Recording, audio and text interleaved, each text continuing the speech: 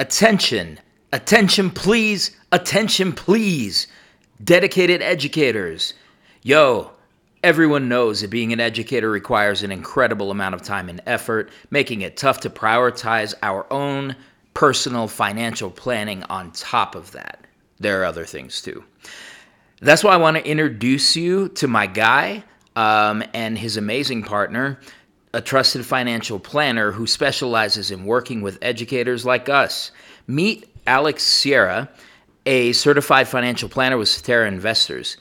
He provides educators with planning for the most important financial milestones of their lives. He has a deep understanding of the important strategies related to teachers and our retirement, the school pension system, and retirement programs specifically for teachers. By taking the time now to work with Alex, you can lay a solid foundation for your financial goals and secure a brighter future. Don't let the busyness of the school year hold you back from achieving your financial dreams.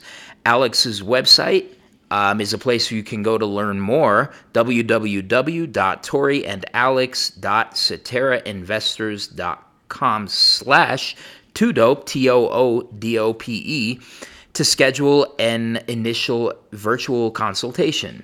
And here's the best part. Mention the discount code 2DOPE during your first consultation to receive a 25% discount on their subscription-based financial planning packages. Click the link in the description section of this podcast for more information.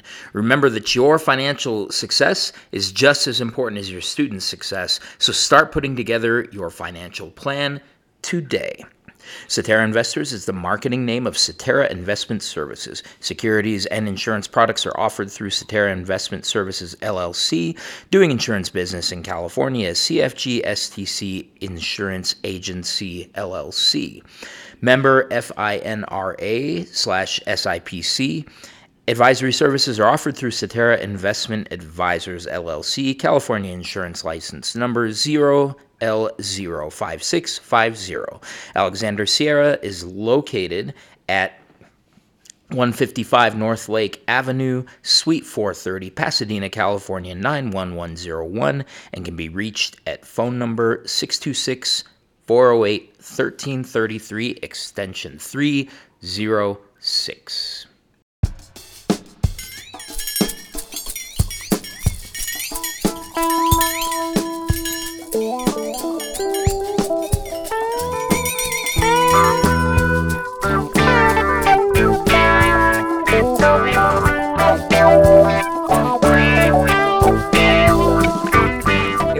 Everybody, welcome back to Two Dope Teachers and a Microphone. It is I, Gerardo Munoz, your 2021 Forever Colorado Teacher of the Year, here on the most dangerous podcast in the schoolhouse. Here we are remixing the conversation on race, power, and education. Hey, listen, y'all, I'm really excited to bring you this conversation today. I'm always, as you know, I talk to everybody, try to be friends with everybody, try to learn about everybody's story and what they're into. And so there is an individual that I see at work every day, almost every day. I feel like I see you every day. And we've been sort of chatting on and off about all things AI. So this is going to be a lot of fun. So I'd like to take this moment and introduce to you the man with probably the coolest title in this entire district. This is, I keep wanting to call you the Minister of Information, but that's not what you are. You are Dr. Richard Charles, the Chief of Information for Denver Public Schools. Welcome to the podcast. Yeah, thank you. Thank you so much, Gerardo. It's nice to be on the podcast. I'm looking forward to our conversation. And so the technical title is Chief Information Officer. Chief Information Officer. That's what it is. And it's all things IT. I love it. And so it's really cool. So the first time that I think you and I connected around AI was when my team was giving a presentation to the district leadership team. And one of the questions you posed was, hey, so you all doing anything with AI in teacher development? And I was kind of like, we're not. We should. So before we kind of get into that, because I think you have a lot of really important insights, let's talk a little bit about just what brought you into educational spaces. So I'll tell you a bit about my journey. I'm a native of Trinidad in the West Indies. I was Okay. born there Yeah. and have family in Venezuela. Okay. And, came to the United States as a young lad and did my schooling in New York City. All I went right. to PS 143, Okay. which is now called the Louis Armstrong School, I believe, All right. in Corona, and went to junior high school 73 in Maspeth, Okay. Queens, and then went to Flushing High School. Yeah. So I did Flushing High School and then went off to college and went off to RPI, Rensselaer Polytechnic Institute. Yeah. Okay. A big engineering school. Yeah. And then when I took a break from there, I did some work in the technology space, doing some work in telephone servicing and things of that nature. I wasn't sure that college was for me at the time. Yeah. And so when I got back, I wrapped up an undergraduate degree in mathematics and pure mathematics. Okay. Which point I came out to Colorado to do an internship with someone I had met, a gentleman by the name of Dr. Ed Freeman, Okay. who's no longer with us, unfortunately, but he was one of the first African Americans to graduate, if not the first, with a degree in cognitive psychology from I think it was UCLA. So that was a PhD in cognitive psychology, and so he was doing a lot of work in AI back then. We met at an AI conference. Interesting. In Fort Lauderdale. Yeah. This was back in '92, and then he invited me out to work on some AI projects with him, and that's how I started off in the tech industry. Did that for about 10 years in a variety of settings, and then ended up being met my wife, and then who's an educator. Okay. And since we wanted to start a family, she said it would be nice for us to have vacations at the same time and all that good stuff. And so Yes. that's exactly what we did. That's what you did. So I made the transition to education, and it was very rewarding. Yeah. And so I started off in a local school district and then joined DPS about 4 or 5 years ago now. Okay. So coming up on 5 years, and really excited about the work that we're about to take. That's great. We're lucky to have you. And you know, you're a person who is pretty well known, not just in DPS spaces, but in other spaces around this area. And some of the words that people have used to describe you are brilliant, like someone who just has this really great eye for this kind of work. Moving into the conversation about AI, I'm sure listeners will be really surprised to hear you say that you started working on AI things and you got connected at a conference in 1992. That's correct. So that would probably surprise a lot of people who think that ChatGPT was the emergence of AI. So what did AI look like in 1992? Yeah, it's a great question. So back in '92, when I moved out here to work with Dr. Ed Freeman at the time, he was working for a local telecommunications company. I think it was called US West. Okay. Yeah. I remember so US we West. were Advanced Technologies in Boulder, and it was really a leading outfit. The idea was that it would be the AT&T Bell Labs of the West. Okay. And so that's really that research mindset is what they were building around that facility. Right. So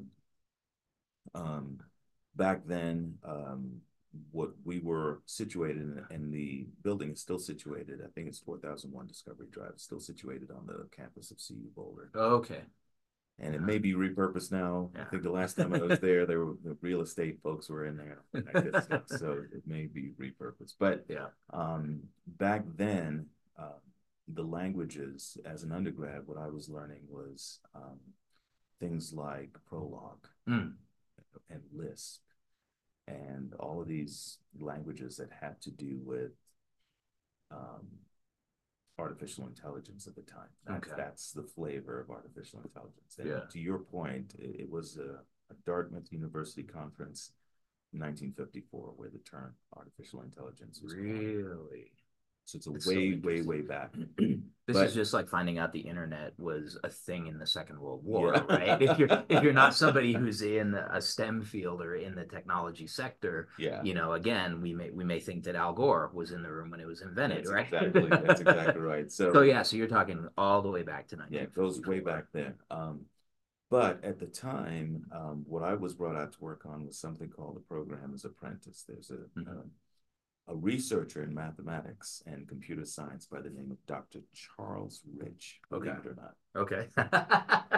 Right? That's amazing. And so, You were like, wait, yeah, wait. yeah. I love that. And I never got a chance to meet him. I did communicate with him quite a bit Yeah. based on his research, but his idea was to have something called a programmer's apprentice. Mm-hmm. And it was using programming languages to be able to anticipate and build code segments. So it's funny because when a few years ago, I would say probably around 2000 and I'm trying to think, maybe 15 or so, okay. 2015, 16. I remember Google was making this big announcement that they had solved automatic programming. They were able to do it. And so I'm like, well, that's not original because I remember working on this stuff back in the day. And right. so I reached out to Dr. Rich and he said, well, thank you so much, Dr. Charles, for reaching out and reminding the rest of the world that, I was doing this stuff way back when. Yeah. So none of this stuff is new. Yeah. Of course, the technology has advanced significantly. I think the biggest factor right now that has changed everything in a great way is our ability to do computation at a very large scale. Right.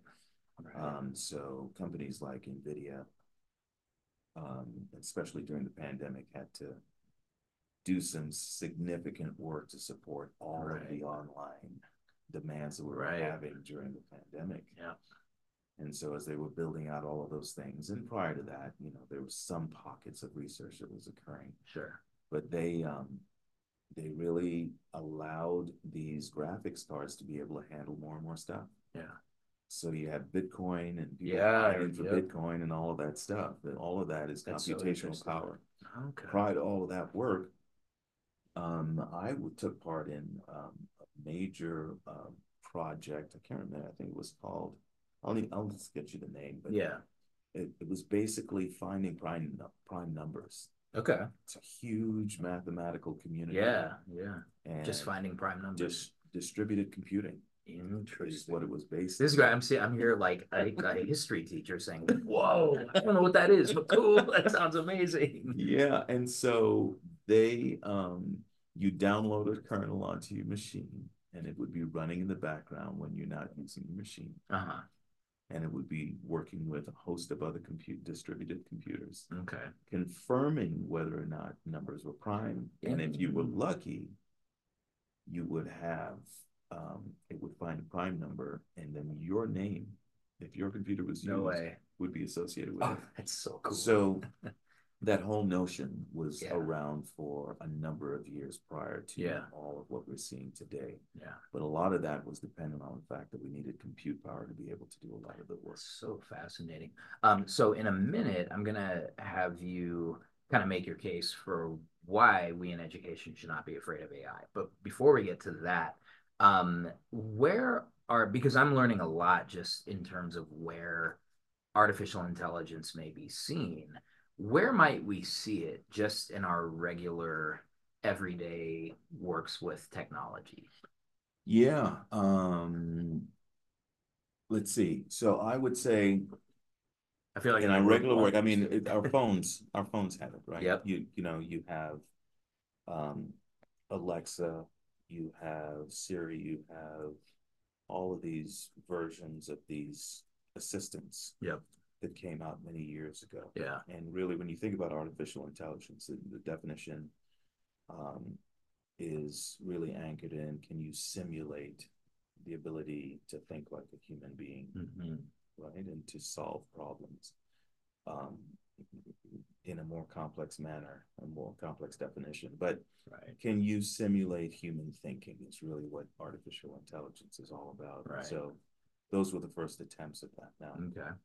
they were very impressive at the time. I Yeah. don't know if you I remember when remember it first came I out. remember the Martin Scorsese commercial Uh-huh. where he's in the back of a car and he's talking to his phone, and one of the things he says is, "Siri, is that Jesse?" And then it shows Jesse's like location, and That's he's right. like, "Oh, it's not him." Yeah. So he's having this whole conversation with Siri. One of my earlier memories of that. Yeah.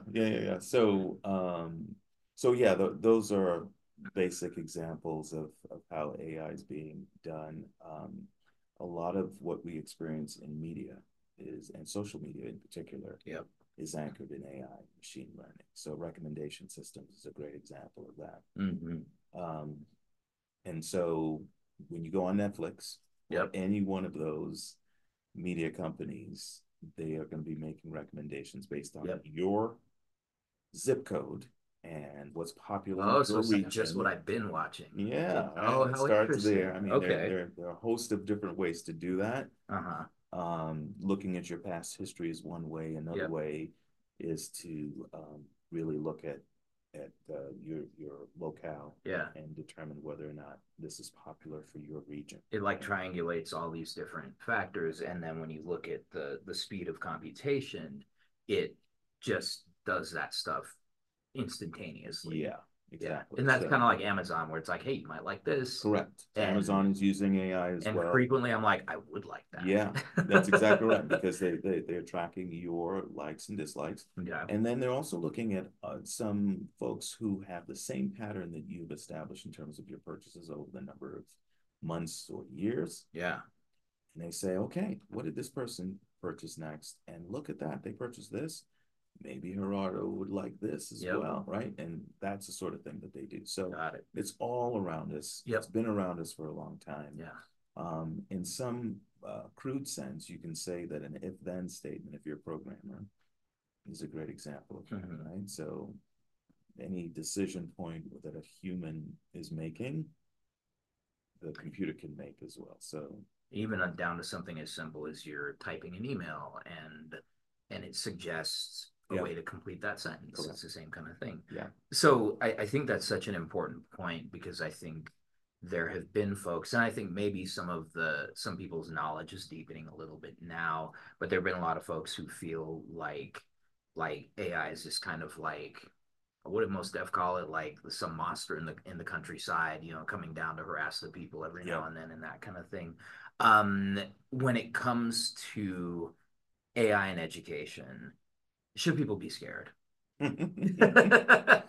Particular educators. Well, I think there are benefits to using AI, and there's some significant concerns as well, right? But as with any new technology that's coming down the pike, so really important. Wanted to just double back and give you a good sense of some more of my background. Yes. Right? So when I came out to Colorado, I worked on my master's degree and PhD in applied mathematics. Yeah. And so at CU Boulder, and so I've got a chance to work on a lot of numerical analysis algorithms and things of that nature on how to do many of these things, and computing was a part of that program. Yeah.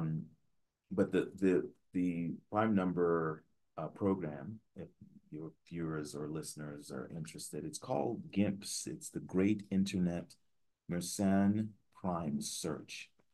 And you can go to M as in Michael, E as in Echo, R as in Romeo, S as in Sierra, E as in Echo, N as in Nebraska, N as in Nebraska, E as in Echo.org.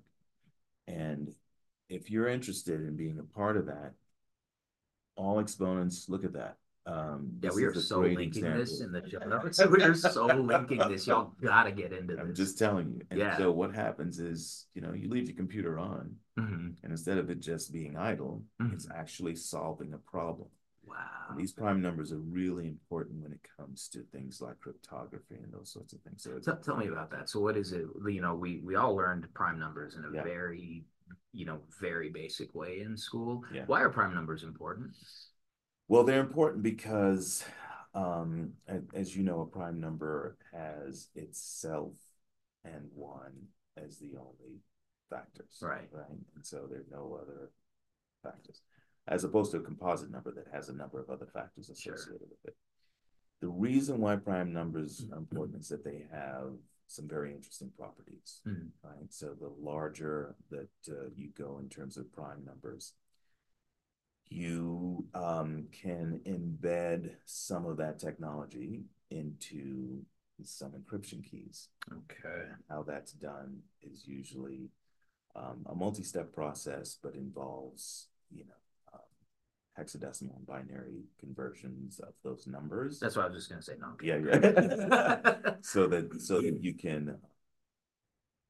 that you can really make it difficult for bad actors to be Interesting. So there's a security aspect of it. Big security aspect of it. That's so pretty exciting stuff. Uh, And there's there are giants in the field that are doing some incredible work. One of them is a professor by the name of Terence Tao. mm-hmm. He's at UPenn, another mathematician I would strongly recommend. He's the genius of our time, times a million. All right. Okay. He has a broad swath of work. Yeah. And has done a number of significant accomplishments and papers in identifying bounds for certain numbers and things and certain computations. So and prime numbers he describes as if you can really understand the DNA of prime numbers, then like their twin prime pairs and all of that good stuff, then there's some significant benefit to it. So all this work is about that. But as I said, he's done multiple fields of mathematics. So truly, I kind of wish I had done this conversation with you 4 years ago when my kid was like, "What do I need math for?" Oh yeah, like because I think that, and it's interesting because I've always kind of like, so I was a kid who was really skilled at the math that was put in front of me. I don't understand why. Yeah. And when people would ask me to explain my process, it didn't translate that way. It was like I just did the thing. Yeah. Like it just clicked like that. But what you're explaining to me is making me think about how there are these like infinite universes available to us through mathematics that aren't really available through a lot of other things. And to say nothing of, you get yourself into some of these more esoteric, not esoteric, that's not the word I'm looking for, but abstract mathematical concepts. And there's so many different things you can do with that. It must like kill your soul when people say, I hate math. It does. It's called the mathematician's apology. Mathematician by the name of Hardy wrote a book called exactly that and describes how what most people hear, what most mathematicians hear after you do an introduction, right? Is, I used to be good at math, but then something happened. Right. So, I need to apologize on behalf of mathematicians who did not bring our students along. But math was a challenge for me initially, as it would be for most people, right? Until you start making some of the connections there. And so I'm passionate about doing that. Yeah. So your question then was about, just remind me again, sorry. Yeah. So the question is kind of around the area of, I think I framed it as, should we be scared of AI should as educators? Yeah. But I think the broader question, and I think you actually framed it even better.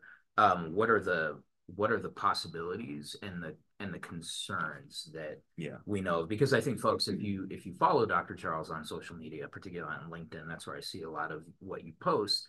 This is not somebody who is just categorically rah rah rah AI. The stuff that you post is really nuanced and really fascinating, and I think you bring a criticality into that line of thinking, but categorically you're very interested in its possibilities. So maybe outline a little bit of what those possibilities are and what some of the concerns might be. Yeah, so I'll start with the possibilities. I'll start with the positive, right? So, yep. First of all, having the ability to have a thought partner in any subject area for teachers is significant in any form, right? So if that is the teacher planning process, if it's the instructional process, Right. if it is the assessment, every aspect of teaching, we now have that as a possibility, which is pretty powerful. Never even thought of it as a thought partner, but that's exactly, we were talking about that off mic. Yeah. That it's exactly what it is. Yeah, that's what it is. That's Yeah. what it can be. And how good of a thought partner that is gets into all of the nuance about how to go about, prompting something like a chat GPT to be an effective partner, because you're only as good as what's put into it. Right. And so understanding the nuances of the large language model, that Like the input, what prompt would yield what result. Yep. Those sorts of things. And I think we're, as general consumers, we're getting better at that. We're going to get even better at it, because OpenAI and other companies have now opened up the whole ability to create some of these GPTs as a part of the work. Yeah. And so they too are learning. Yeah. They're doing a lot of research on the back end and seeing some results. The more people that are trying these things out, the more that they learn about it on the back end. Yeah. So having that as a tool, Yeah. in and of itself, is awesome. Also think about the fact that I saw a study recently that said that something like ChatGPT 4.0, Mm-hmm. which is what we're currently on right now, has an IQ of about 155. Yeah. Einstein was at 160. Okay. Oh, wow. What do you make of that? Yeah. Pretty impressive. Yeah. Right. A wealth of knowledge. Mm-hmm.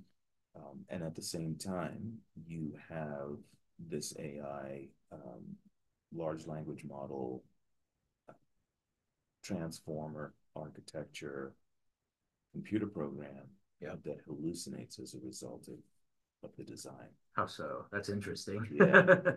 So hallucination is, as some of the folks who are leaders in the field have said, it's more of a feature of these large language models.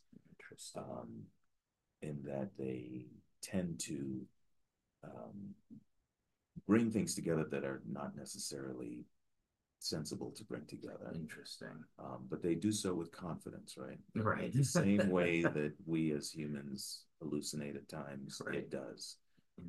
And so you can adjust some of it, but you can't get rid of it completely. So right. Hallucination is one of those open problems right now with these types of models. Yep. Another challenge, I would say, which is more concerning, is that you have, I just mentioned that Einstein had an IQ of 160. I think that ChatGPT is now on track to not only surpass that, but with the release of 5.0, mm-hmm. And some of the subsequent models, it's going to be orders of magnitude more. Wow. That's concerning on a number of fronts. Yeah. Because never in our lifetimes have we had the ability to create something without our knowledge of how it works, and have it be dispersed throughout all of the world. Everywhere. In terms of a tool, right? It's prolific right now. What does that mean? Some of the research that's out there right now indicate that some of these models are so sophisticated that they are becoming extremely smart. In fact, NVIDIA just released a YouTube video that talks about that and some of the features that they were observing. Oh, wow. Things like pulling agents together, or sub-agents of a GPT, right, with different roles. It's almost like they're like communities of these things working together So they're becoming smarter and more collaborative. Correct. That's why. And so a lot of technical term, it's why. Yeah. And so when all of that starts to happen without our firm understanding, I think it's a bit of a challenge because there's no telling where that can go. Right. We've never seen intelligence at that level. Right. And here we are with the power to create it. Yeah. And it creates but then it further intelligence abilities. Yeah. And so what does that mean? Where does it land? And so one of my areas of interest is in researching that topic. Yeah. Particularly around how can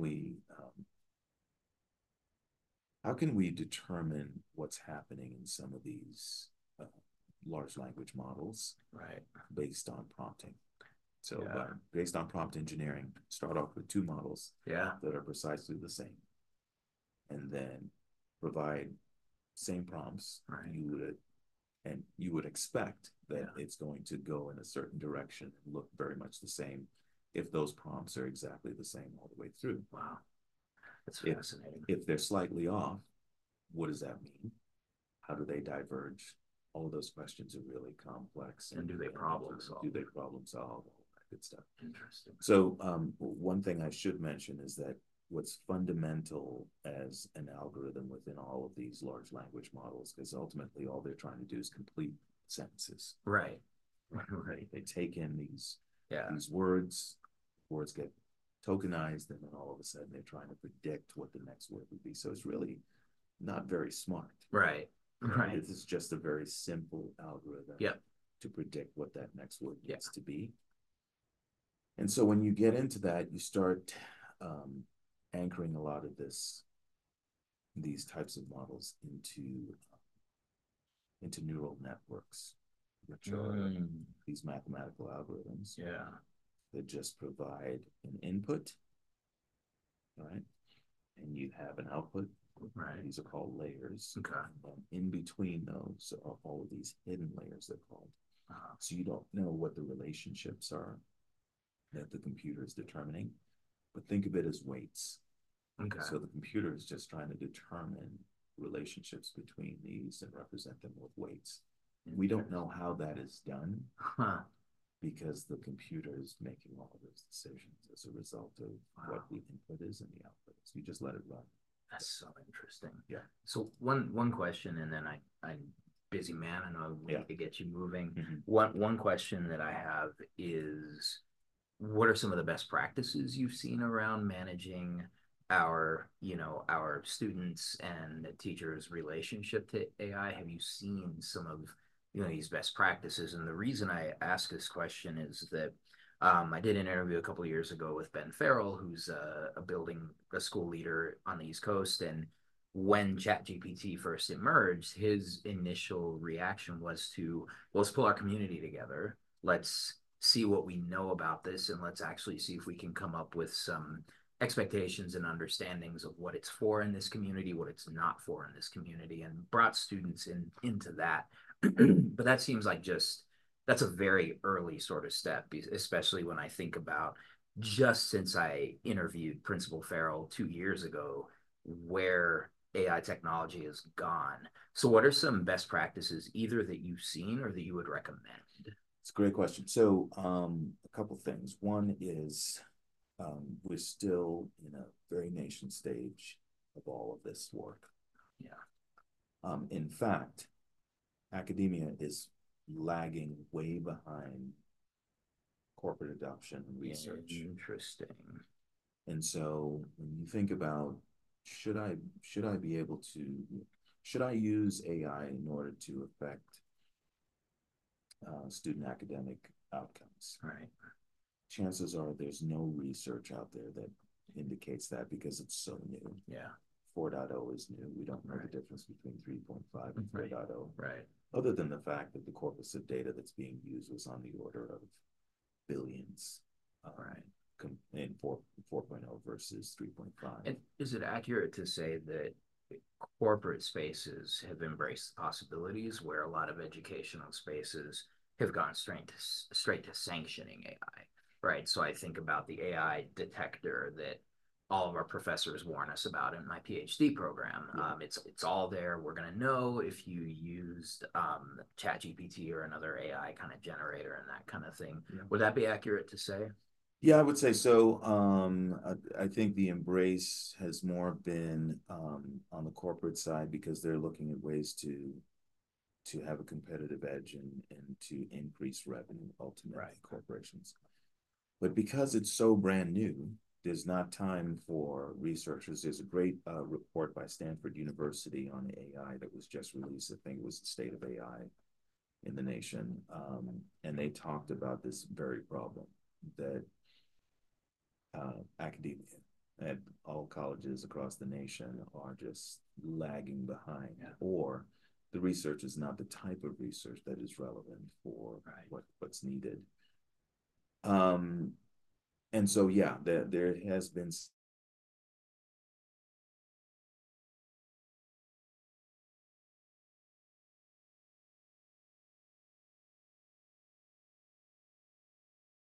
very clear guardrails on the use of artificial intelligence and other advanced technologies. Yeah. And that's policy EIAI. EIAI, yeah, all right. It's an administration policy that talks about the use of that. Yeah. Ways that I've seen it used here, let's see, we've had, I'm sure a number of teachers have been using AI. The concern that I have from the technology leadership perspective is, of course, data privacy agreements with any of these corporations. If they're not willing to sign one, I would strongly encourage folks to not engage in any sort of partnership with those companies, or working relationship with those companies. In fact, I served on a committee that was created with the Council of Great City Schools, Amazon Web Services, and Council of School Networks to create something called the K through 12 AI readiness checklist. I strongly encourage you all, listeners, to be able to use that as a resource when it comes to how to approach AI in education. Right. And then we are at an early stage, and so we're working on forming together a cross-functional committee that would really start looking at the benefits of AI in all aspects of education. Right.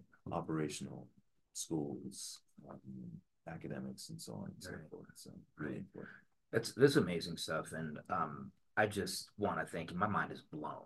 Like, I'm really enjoying this conversation, and I know I want to get you back to your day. So we have the most important question that we ask here on the podcast. Me and hip hop grew up together, kind of an older sibling, if you will. And I know that hip hop's not a perfect family member, but I love talking about music. I love getting an insight in our guests in terms of the music that they listen to. I would love to know how this Venezuelan Trinidadian looks at hip hop music, and if you have a top 5 rappers, Dr. Charles. So let me let you think about that for a second. Some rules. First rules, there aren't really rules. You can have a collective take one spot. So if you wanted to say, I don't know, like our boss, Dr. Marrero, puts Wu-Tang Clan in his top, the whole clan in his top 5. That's acceptable. Our colleague Aaron Thompson was offended that Dr. Marrero didn't include Lupe Fiasco in his top 5. So that was fun to watch them kind of do that. So it can be a collective, it can be individuals. It doesn't have to be rappers, because we also know that hip hop has drawn from lots of other musical traditions over the span of its 50-year lifetime. And so it doesn't have to just be rappers. And you can have ties if you would like. Finally, it doesn't have to be hierarchical. You can say these are the 5. I'm not ranking them. These are the 5. And lest anybody comes for Dr. Richard Charles, I'm just going to call you Minister of Information at this point. It's just a snapshot. It can change. Yeah. You can say, well, that's what I thought on that day. On this day, it's a little bit different. So yeah. These are the guardrails, if you will. Do you have top 5? I do. I do have top 5. I think, growing up in Queens, New York. Yeah. It was. I know I got so excited when you said Queen's Mom. Oh, Yeah. From the get go. Wait, are they in there? They're in top 5? Oh, they're definitely Okay, in the top cool. 5. So I'll They're make sure. definitely in the top 5 because they had such an influence. Eric B. and Rakim. I don't know. After my heart. After my heart. I got Rakim as the top lyricist in the history of hip hop. Yeah. So I mean, just phenomenal artist. I actually was in the music business for a bit in New York. I was gonna say I've seen you play music. Yeah. I was in the music business for a bit and shared some of the studio time with some of those folks as well. Is that right? Yeah. Oh, we got all grew up in another interview. Another interview. East Elmhurst and all of that. That's beautiful. I gotta get some ladies in there, so I'm gonna say Salt-N-Pepa. Yes. Oh, I'm to be surprised in how there. infrequently Salt-N-Pepa comes up in these top 5s. Gotta have Salt-N-Pepa in there. Got to. Dougie Fresh is up there as well. Dougie Fresh, welcome to the top 5. Welcome. Dougie Fresh is so multi-talented. Is that 4? That's 4. That's 4. Man, it's gonna be hard. The 5th is always hard. This is the one that always gets people thinking hard. Jay-Z's got to be in the top. I mean, Jay-Z's doing some incredible work, and honestly, so even today, and to be able to transcend generations like that, decades and decades. What does he say? He's not a businessman. He's a businessman. Yeah. No, I've as I've gotten older, I didn't love his delivery and cadence when he first came out. When I was like a second-year college student, but watching the arc of his career has just been phenomenal. I actually consider him one of my top 5 as well. Yeah. This is a fire top 5, Dr. Charles. So thank you so much for coming. Thank you for taking the time. I really enjoyed this conversation. Folks, definitely check out the links. Get yourself a Prime number. Why not? That's right. And really, like, the next time, educators, you hear somebody complain about math and say the math isn't for me, I'm just not good at math, direct them to some of these possibilities. I've always viewed mathematics as this potentially universal language, if we would just spend the time seeing what it's saying to us. Dr. Richard Charles, thanks for being on the show. Thank you, Gerardo. Pleasure, man. That's awesome. Yeah. Oh, thank you so much.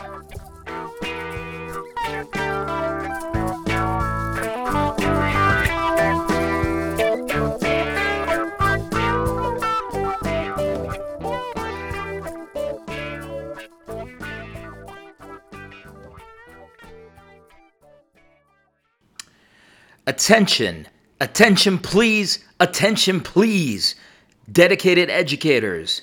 Yo, everyone knows that being an educator requires an incredible amount of time and effort, making it tough to prioritize our own personal financial planning on top of that. There are other things too.